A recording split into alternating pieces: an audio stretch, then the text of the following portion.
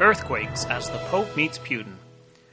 The earthquake that rocked California this week reminded us that our whole environment can change so quickly and unexpectedly. There is something about our psyche that expects things to continue as we have always known them to be.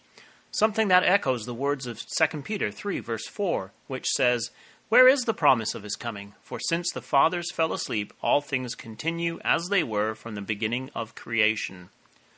Earthquakes are like that. Even though humans may theoretically expect them, they don't expect their worlds to be rocked and changed in the way they can be when these types of things happen. In an earthquake, suddenly everything is moving, nothing is stable, and everything is changing. We may theoretically expect the coming of Jesus Christ, but do we live that way every day? Naturally, we are more likely to think, where is the promise of his coming? Jesus Christ had a warning for his day which equally applies to us. He said, "Verily I say unto you, this generation shall not pass away till all be fulfilled. Heaven and earth shall pass away, but my words shall not pass away. And take heed to yourselves, lest at any time your hearts be overcharged with surfeiting and drunkenness and cares of this life, and so that day come upon you unawares." The Jewish rulership of that age was to be removed. The nation was to be scattered out of the land. Everything would change. Nothing would be fixed. It would all pass away. It's the same for us. The rumblings of the end of our Western societies are well underway. Our Bible-based family value systems are crumbling, indeed gone. Without this, our societies cannot sustain themselves. The only way most Western societies sustain growth is by immigration of people with a different value system.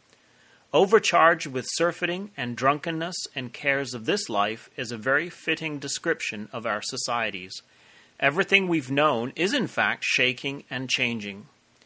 The political world is also rapidly changing, in an amazing way fitting so well with what those that have held to our prophetical heritage have expected.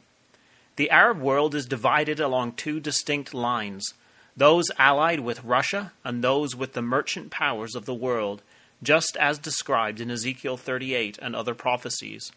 The Gulf states getting closer and closer to Israel, which at one time was an anathema.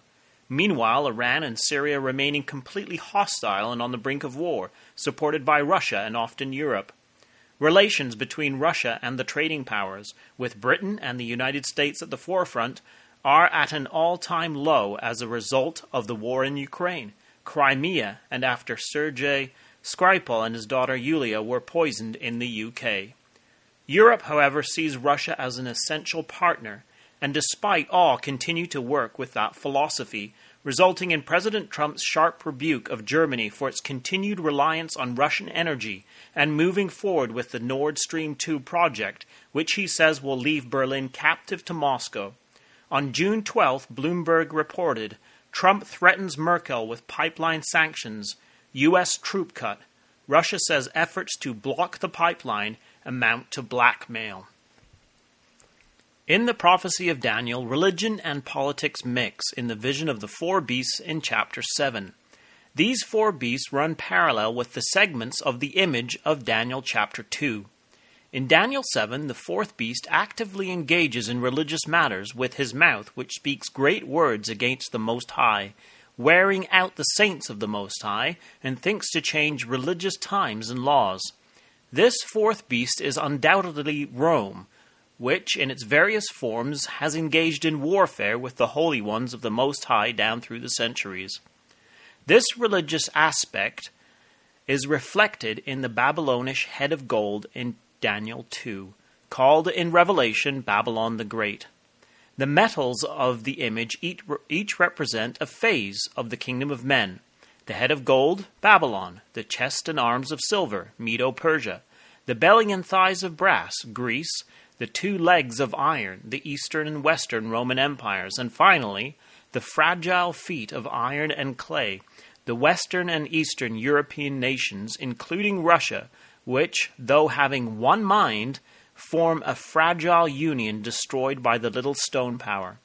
Even though each metal represents a phase, In the end, the whole image stands as one empire, tottering on the fragile semi-democratic feet.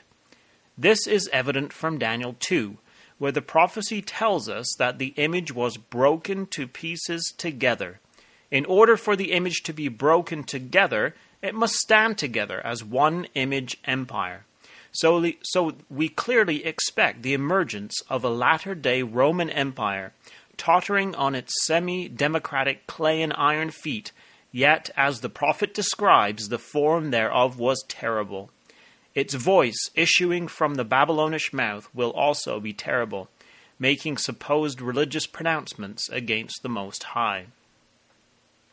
The report, therefore, of the Pope meeting Putin is of great interest with these prophecies in mind and many others which we have discussed here on Bible in the News from time to time. This is, in fact, the rumblings of a massive political earthquake, which will eventually result in the erection of the formidable image of Daniel chapter 2. Bloomberg ran the headline, "Putin meets Pope as relations thaw between Russia and Vatican." The talks took place a day before the Pope chaired a meeting on Ukraine. The article said President Vladimir Putin met Pope Francis in the Vatican on Thursday amid signs of closer ties between the Kremlin and the Roman Catholic Church. And the Pope and Putin expressed their satisfaction at how ties are developing, the Vatican said in a website statement. Euronews reported that the meeting, which lasted just under an hour, is said to have focused on the situations in Syria, Ukraine, and Venezuela, which Putin ultimately said was very substantive and interesting. All these events should arrest our attention, as we expect that great day when the Creator will shake the earth, and they shall go into the holes of the rocks and into the caves of the earth, for fear of the Lord and for the glory of his majesty, when he ariseth to shake terribly the earth. Isaiah 2, verse 19. As we have considered the Bible in the News this week, it should help us to remember that the great day is coming, when nothing will be the same, everything will change, and the kingdoms of this world will become the kingdoms of the Lord and of his Messiah, the King of Israel. Thanks for listening. This has been David Billington with you for the Bible in the News at www.bibleinthenews.com.